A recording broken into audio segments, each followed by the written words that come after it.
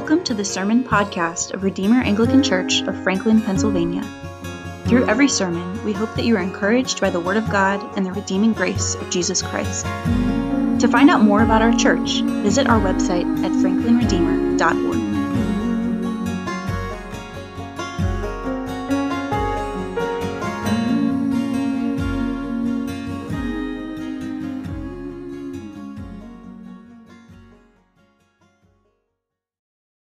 So there, in our society, has been a growing shift towards the privatization and personalization of faith. I mean, it's hit kind of levels that are now being noticed by sociologists and researchers, but it's been a long, gradual trajectory. In 2020, before COVID actually settled in, there was an extensive study that was done on the religious practices and beliefs of Americans. And even at that point, there was still 70% claim to be Christian. But only 30% are involved in a church. Those numbers are even lower and more divided following COVID. Even within our own county, within Venango County, just under 70% of our area has no faith community that they call home. But if you look at the surveys and statistics, the vast majority would still hold to what would be understood as a Christian faith, at least somewhat Christian faith. There's a lot of reasons for it. But another survey that I had read in a study that was done on those who claim to be Christian but have given up on the church, there's a number of prominent reasons. And many of them are very understandable and legit. I mean, one of the things is because of being hurt or abuse by the church. We see that making its way through the news, and that can be horrifically painful and challenging. But also a lot of the other reasons are some just a prominent one was that just they don't get anything out of church. It doesn't speak to them. One of the prominent ones is that the church is full of hypocrites. And, you know, kind of true. I remember hearing one priest say his response to those who say to him that the church is full of hypocrites. He always says, "No, it's not full. There's plenty of room for more." I mean, but so yeah, like there's hypocrisy and backstabbing. Other is just it's not necessary. And one of the most prominent responses is that they find their faith in a more personal manner, on the golf course or hiking in the woods or something like that. And the thing is though, that this is not just a theological and Christian shift. This is a societal shift. Physical, tangible gatherings of people in any type of institutional community has been on a drastic decline within our society for quite a while. I mean, not only is the church dying, but so are like Rotary clubs and other organizations like that. But within the church, there's a kind of an assumption that we often speak of that has become normative now. But this idea that what matters most is a privatized personal spirituality. What matters most is that I have a personal relationship with Jesus. Has actually been a growing emphasis for centuries. And a lot of it kind of is tied to philosophical shifts that I won't get into today, but also good theological reasons.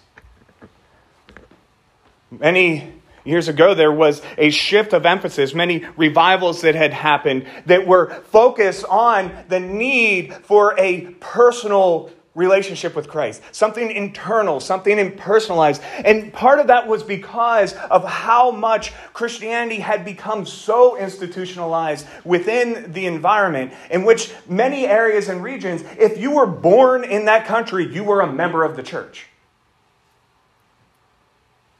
My background, I was saved in a United Methodist church, which draws from the tradition of John Wesley. And that was one of Wesley's emphasis on kind of the mother church of the Anglican tradition, the Church of England. If you were born in England, you were basically a part of the Church of England. And he recognized that can't be enough. There needs to be more. There needs to be some type of personal piety, something internal, something personal to you. And so it was legit, I think, in many ways, but following the trends of our society, it's kind of evolved to the point in which that's all that matters. And the church is an antiquated institution that only exists to serve our own personal spirituality, and if it doesn't do it well, we just find it elsewhere. And we kind of see this from a lot of the reasoning and understanding within the surface. The question is, does that matter? To be honest, what sucks is to tread on this topic as a minister, because everybody's like, of course it matters to you. Like, you want people to go to church, you know what I mean? And yes, I do. But I would say it does matter, because what we are seeing is a very modern, very Western mentality and trajectory that is actually found nowhere in Scripture, nor throughout the majority of the church's history. And the problem is we often like dichotomies of either or. But this idea of, is it what matters, your personal faith and spirituality, or that you are part of the institutional church? It's not an either or. But I'll argue and I think show that it's actually a both and. That we need and we see in the New Testament and throughout the history of the church of the need for a personal internal encounter with Christ, personal faith, devotion. But also we'll see that being bound to Christ through that faith means that we are bound to his people, to the church, receiving the external corporate reminder of God's grace and favor, the outcome of that gospel of grace. And so this is why, if you weren't here last week, I split Paul's conversion into two. Last week, looking at the internal, personal transformation that occurred within Paul.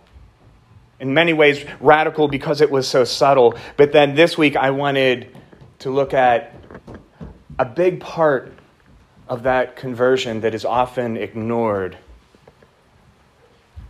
which is the external. The preaching of the gospel to him, the laying on of hands, and the baptism by Ananias. And so the primary question that I want to address, the primary question that I was thinking about as I was studying this passage is why, after encountering Paul, Jesus speaking directly to Paul, did he leave him blind? If you remember, he didn't know of any redemption coming. He would have assumed that he was blind because he was persecuting Christ, that he was facing judgment. leaving him ignorant of the gospel and waiting for some other random guy, Ananias, to show up. And I'm going to begin with the answer to the question. I think it's because salvation in the New Testament was not just about personal spirituality. But you'll see over and over and over and over again that it is about God forming a new family built upon grace. The book of Acts is the work of the Holy Spirit to not just redeem individuals, but to form Christ's church. To join them together through the bond of grace. See, because Paul not only needed to be joined to Christ, Paul also needed to be joined to the church. So starting off, just to look at a few of these things that happened in this account, we see in 10 through 14 that it says, "Now there was a disciple at Damascus named Ananias. The Lord said to him in a vision, 'Ananias.' And he said, 'Here I am, Lord.' And the Lord said to him, 'Rise and go to the street called Straight at the house of Judas. Look for a man of Tarsus named Saul, for behold, he is praying. And he has seen a vision, a man named Ananias come in and lay his hands on him, so that he might regain his sight. But Ananias answered, Lord, I have heard from many about this man, of how much evil he has done to your saints at Jerusalem. And here he has authority from the chief priests to bind all who call on your name.'" See, if Jesus would have just blinded him, revealed who he was, revealed the gospel to him, the Holy Spirit poured into his heart and the scales fallen off of his eyes, Paul would have been left transformed and restored to Christ. And Paul would have been left utterly separated from Christ's church. Because we see in this man, and as we keep reading on, we'll see that it took a while for the church to receive him because they were scared to death of him. So he would have been left separated and isolated. But also, in this, it is doing something to Ananias. It tears down divisions and forces a radical realization of this reality of the gospel. He's forced to realize that God's grace goes to even the enemies of God's people. And I think that's one of the important things is that we see so many in the epistles and letters that are written in the New Testament. All of them are written to the church. All of them are fleshing out the reality of the gospel, and it's always fleshed out in the context of community. Because grace can be a grand theological theme and idea, but it becomes real whenever we have to accept and show mercy and forgiveness and deal with people who were once our enemies. When we have to deal with broken people. And so we see with Ananias, he's confronted by the reality of the gospel that he clearly holds very true to, but is also kind of like, you sure, God? Is there another Saul in Tarsus? Probably was, because Saul was a very common name. But, he knew exactly who Jesus was talking about. And he's like, no. But God forces him to live out the gospel. I always say within the New Testament, you see this idea of it being fleshed out here, but we see it throughout the New Testament. The gospel only works out. It only fleshes it out. It's only forced to find its full realization in the midst of a broken community. The English is really bad when we read the New Testament because the plural and the singular is the same for you. And usually when we read in the New Testament, it's Jesus talking about me. we need like a Pittsburgh translation, so we can have like a you and a yins. And you will realize that almost every instance in the Greek, it's yins. Speaking to yins, guys.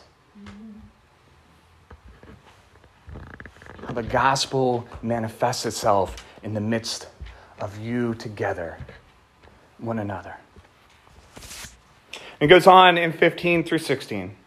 It says, "But the Lord said to him, 'Go, for he is a chosen instrument of mine to carry my name before the Gentiles and kings and the children of Israel. For I will show him how much he must suffer for the sake of my name.'" See, what's interesting here is that we see that not only is Paul's redemption about Paul's redemption, but it's also about the calling for the role that Paul was going to have within the church.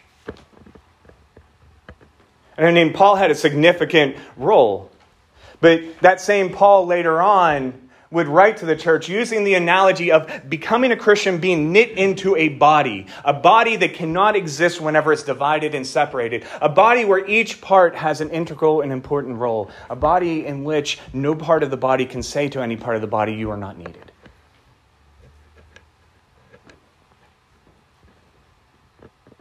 That we are redeemed to Christ for communion with Christ, but also to be restored to redeemed community in which he has an important and integral part that we have within that community and family.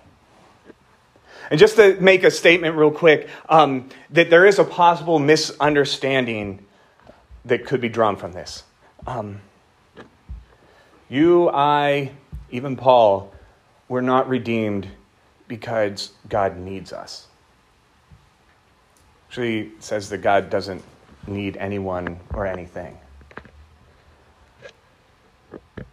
We're not redeemed because of the service that we can offer to the church. If you think about it, it'd be kind of sick if you only adopted somebody because of what they can offer to your family and provide for your family.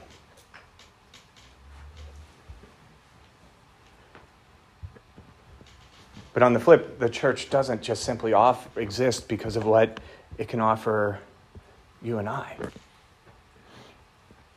mean, there's a lot of analogies within Scripture of our redemption, of adoption, being grafted into the people of God. But one of the primary ones is the imagery of being brought into a family. Like I said, I mean, maybe sometimes I hear stories about it, like back in the day, like if you had a big farm, like you just needed kids for labor, so you made more of them. And there might be somebody who just adopted a kid because like, oh, I see that kid and he's kind of strong and I need somebody to swing a hammer, so I'm going to adopt him for that. But that's not the nature of being adopted into family and being brought into the family. We're not brought in because of what we can offer and what we can give. But on the other hand, once we are part of a family, we become an absolutely integral aspect of that family. And the family is no longer the same without us. We're an integral part of it.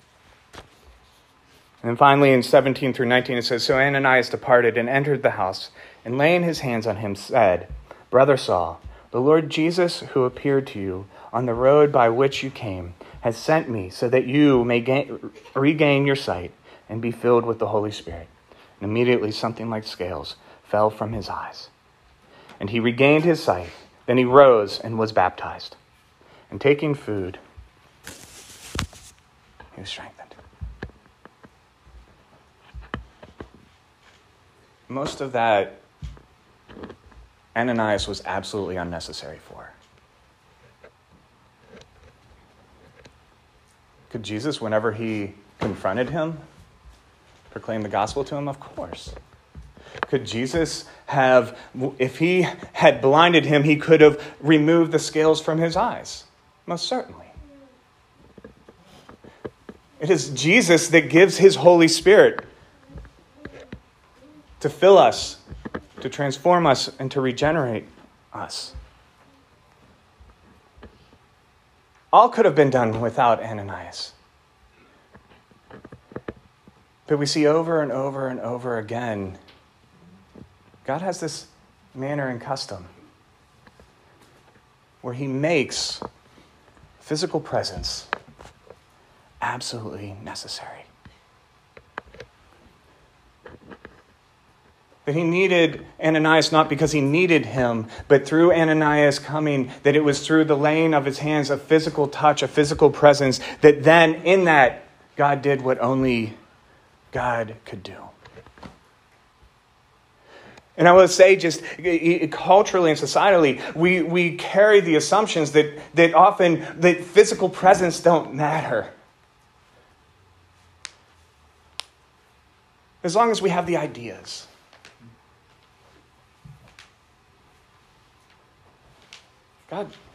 Jesus didn't have Ananias send him a letter. Ananias probably would have loved to have sent him a letter. It'd be harder for Paul to kill him. No, he needed to send Ananias. Just the same as we had a lot of letters. It's called the Old Testament. A lot of good theology. It's Scripture. Yet God said that was not enough. That he had to dwell physically in our midst. No matter the trajectory that our society goes, we are unique because we are a faith of incarnation.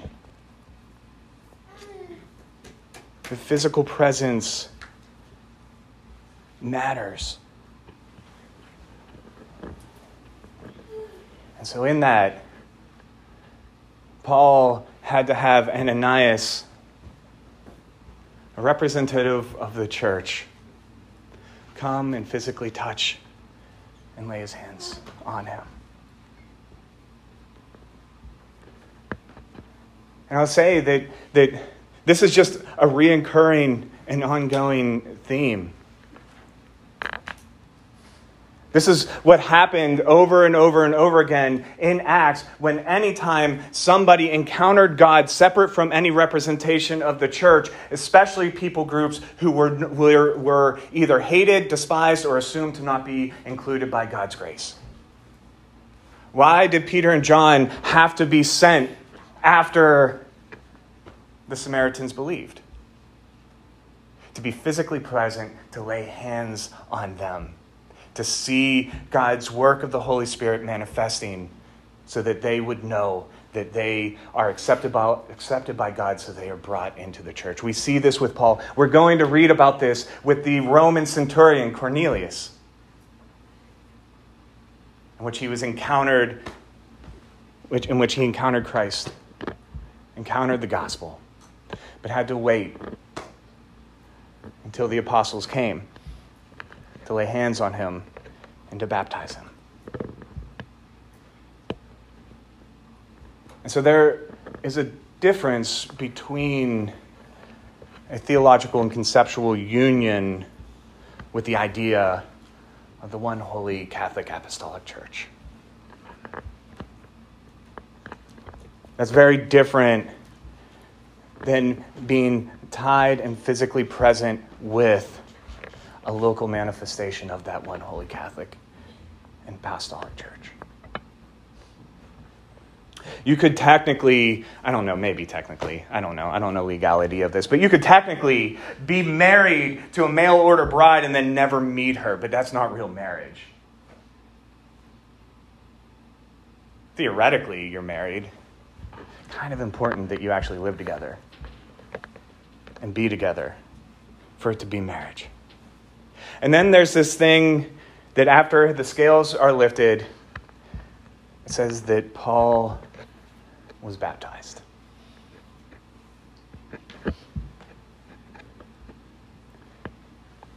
I would say, and I hear it over and over again, completely agree with it, but the baptism, we don't believe that baptism saves. And you don't need to be baptized to be saved. I think Scripture is very clear that it is by grace through faith in Christ alone that one is saved, which means nothing else is required for that. On the other hand, after Pentecost,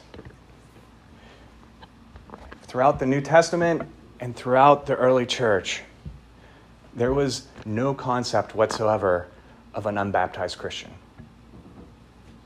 It was an oxymoron. It was just something that wasn't even within their framework. And I think it's interesting because, as I was saying, that all of those other things could have been done without Ananias except for the baptism of Paul.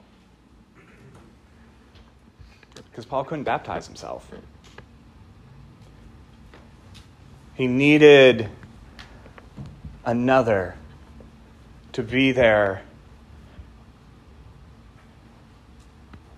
and to baptize him. And I think that that's why in the New Testament, baptism was commanded from the very beginning and is so important. We see it in Acts that it is present in every conversion that happens. Anytime we see somebody redeemed through the internal and personal work of the Holy Spirit in their life, we see baptism by the church. Because in that sacrament, we have an external sign, something outside of us that is a mark of God's grace and promise and has been understood from the beginning by the church, that is a sign that marks us as part of Christ's church.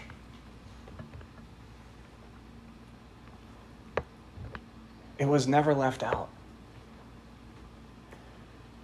Because personal faith always led to a corporate faith. Personal redemption and communion with God always led to being brought into the communion of the saints. Always being brought into the church. And this is kind of foreign to us. And what I'm trying to get through this is we see in Paul a reoccurring theme over and over and over again, all throughout Acts. That you have both the internal and personal, but always also the external and corporate. And they're not separated or divided. And this idea and concept sometimes is challenging, but not because I think of anything that is clearly taught in Scripture and found throughout the history of the church, but more because of evolution of modern thought within our society today. I think of St. Augustine's conversion. One of the great theologians of the church. And his own reflections on his conversion would be, I think, quite foreign to us today. If you know anything about Augustine's conversion, you can read about it. You can read his whole story in Confessions. Beautiful, wonderful. I highly recommend reading it at least the first 3 quarters. The last quarter gets kind of philosophical and weird about time and stuff like that. So if you want to just read the first 3 quarters, do that. But in his Confessions, he talks about how he was so opposed to the Christian faith, and then all of a sudden he was a rhetorician, and he loved great speaking. And there was a Bishop Ambrose, that he was super intrigued by, not because he actually agreed with his teaching and ideas. He thought it was foolishness and idiotic. But Ambrose was such a good preacher that he decided, I just got to listen to this guy's eloquence. Kind of the same reason why some of you guys are here right now. But like Augustine, you'll eventually see that it's not just my brilliance of oratory. The ideas are actually good too. But what happened is through time, he began to be convinced and to realize that what Ambrose was preaching was true. He said he believed it. But Augustine didn't consider himself a Christian then. Today, in most traditions, we would. Part of it is he believed it, but he didn't want to submit to it. One of his famous prayers is St. Augustine. Another thing you'll learn from Confessions is he really liked women. And And one of his famous prayers is, "Lord, make me chaste, just not yet." But then one day he was in a field or in a garden, wrestling with what Ambrose was talking about, wrestling with all these different ideas, all of his study, all of the tension within his own heart. And he just remembers hearing children singing, "Take it up and read," and saw a Bible laying there and read from the book of Romans. And he says in that moment, he felt like his heart was filled with pure light. His desire for rebellion, for any of those things were removed, and all he desired was Christ. He still doesn't speak of that as his conversion, because immediately after that, he sent word for Ambrose that he might be baptized and made part of Christ's church.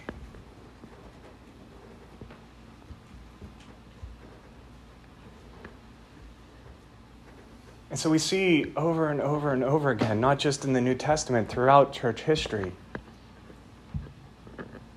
different manners, different timelines, different orders. It gets kind of confusing, especially when you want a super neat and tidy theology of everything. But what we do see is this personal change of mind and heart that is personal and internal, but it's also tied to an external sign and being brought into and included into the people of God. And they had no concept of that being separate. To be saved is to be restored in communion with God, but also restored to real community with each other. The work of the gospel is the reversal of the fall, and we see in the fall that we were first separated from God, and then we were separated from each other. And now he is reversing that by restoring us personally to God, but then restoring us to one another. That the effects of the fall are being torn down. So yes, one does not need to be a part of the church to be saved. Like I said, there is no concept of a Christian outside of the church in the New Testament or the early church.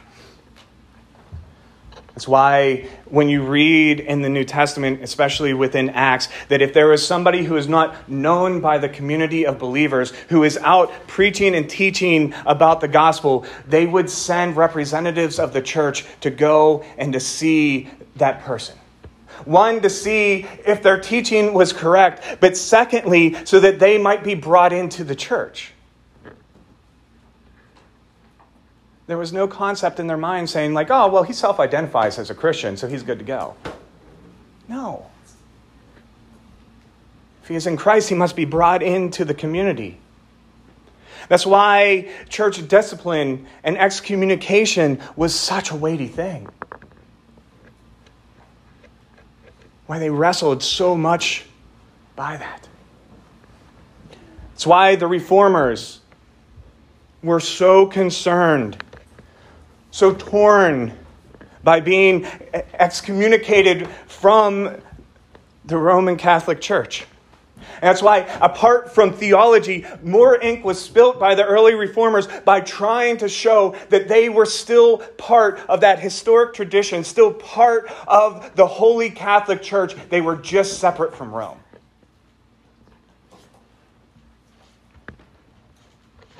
Because the church mattered.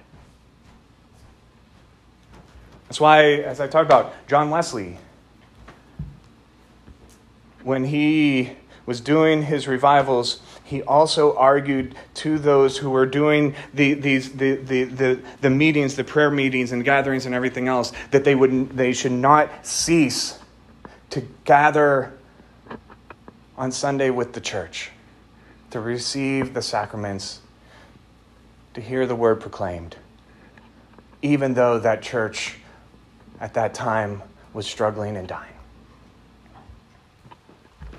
And I always love to say to my Methodist brothers and sisters that both of the Wesleys died Anglicans. So if you really want to be a good Wesleyan, come here. But And that's why in every instance of direct divine encounter it included the need for a physical representation from the church to go and finish the work God was doing.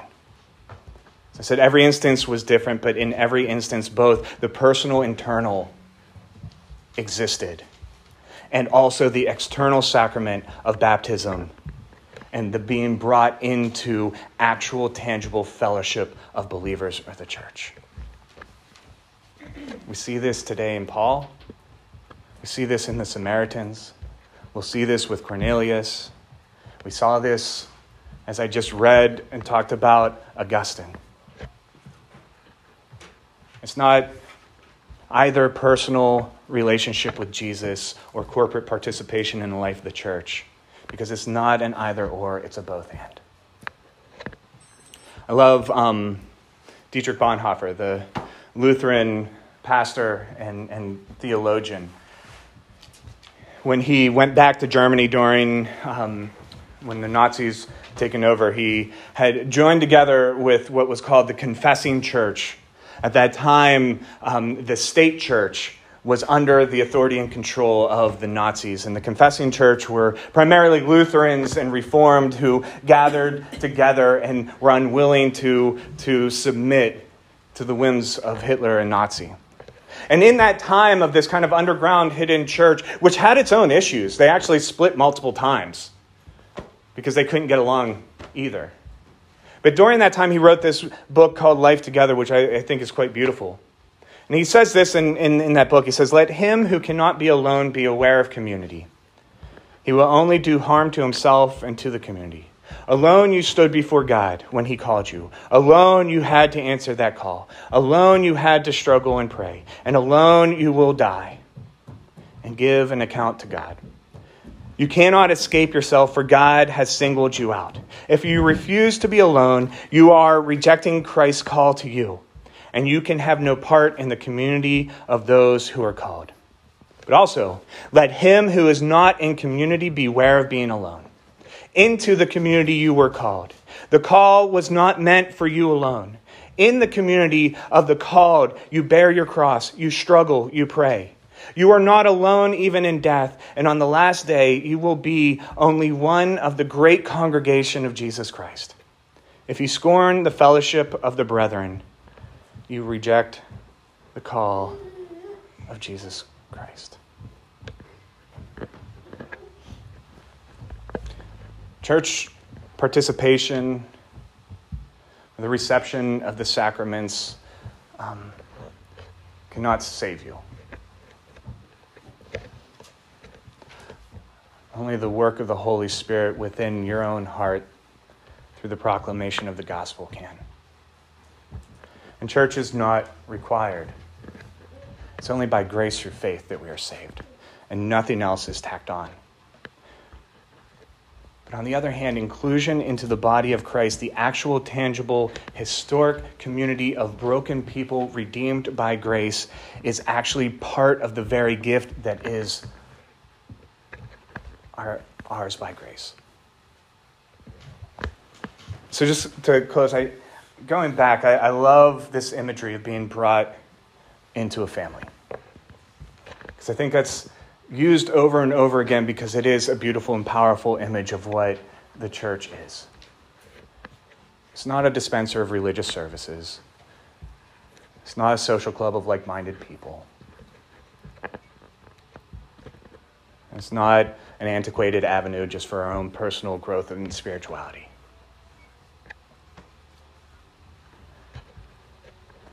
And it's something that requires us to actually be present with, physically and tangibly. I mean, could you imagine, like I said, being adopted and saying, I've been adopted by this family, but you've never gone to one of their gatherings? You've never got together with any of them. You don't know anything about their traditions. You don't know anything about their weirdness. You've never experienced any of their awkward fights. You're adopted, and you say you're part of the family, but are you fully? And I love family because you don't choose your family. Because oftentimes, if you could, you wouldn't. And I understand the language often of having like your group of friends where it's like, I found these people who think just like me, agree with me, like me. We like all the same things. They're like family to me. Kind of, but not really. Because being like family to you means that I am bound to these people by blood, even though sometimes I don't want to be. That's more what it's like to be family.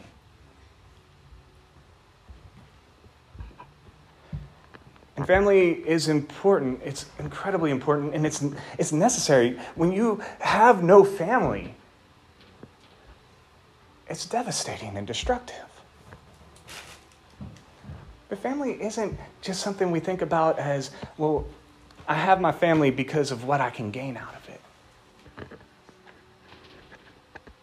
Family is much deeper than that. See, I think being part of family is important because when you're actually connected to a family, that means that you have the beauty of the love and the encouragement and the support. But also being a part of the family means that you also get to experience the Christmas gathering where your uncle has a little bit too much wassail and goes on weird political rants. And then your aunt gets really ticked off because she had too much wine. And everybody's yelling at each other. And yet also, on the other hand, as awkward and as weird as that is and the tensions, you're bound together by not a shared affinity or we like each other. We're bound together because of blood. And that same uncle would drop everything if you were in crisis to show up by your side, even though he's a loudmouth jerk a lot of the time. And see, that's how the gospel of grace fleshes out in the community. I understand a lot of the reasons why we've abandoned church. Because it's a jacked up family. But another thing that Bonhoeffer said that I thought was quite beautiful is that we should not be surprised when the church is messed up. Because if the gospel is true, then the church is always going to be filled with broken people. Broken people who are joined together not because we always like each other, but because we share the same blood. That we are bound together by grace. And I bring this up because we're trying to form a church. Next Sunday, we're going to be having a meal together.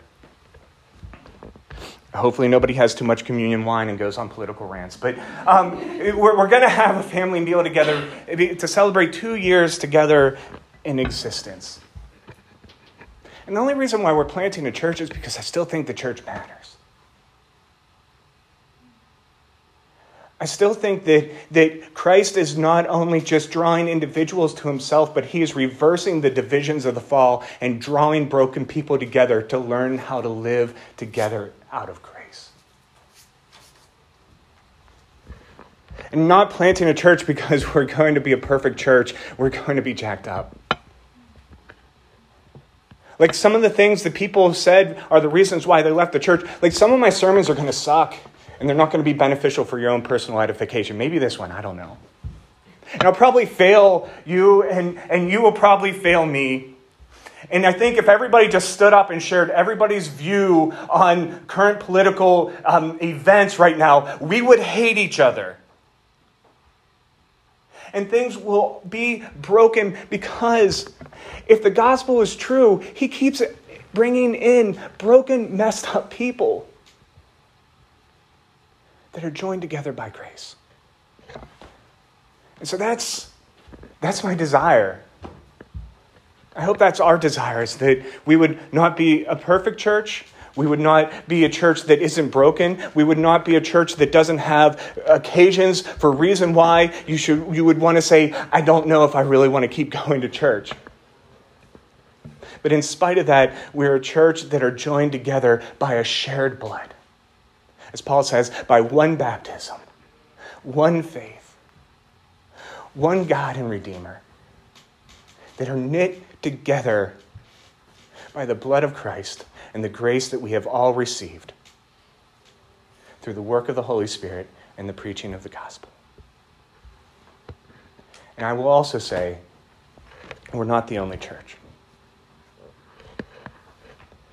And even if, for some reason in God's providence, we don't survive, no matter how frustrating and as broken as it might be, the church still matters. It's our gift by grace, where we get to live out the grace of God. In the name of the Father, and the Son, and the Holy Spirit. Thank you for listening. Stay tuned for upcoming sermons and consider joining us in person for Sunday worship. To learn more, check out our website at franklinredeemer.org. And thy mercy, my God, is the theme of my song, the joy of my heart and the boast of my tongue. Thy free grace alone from the first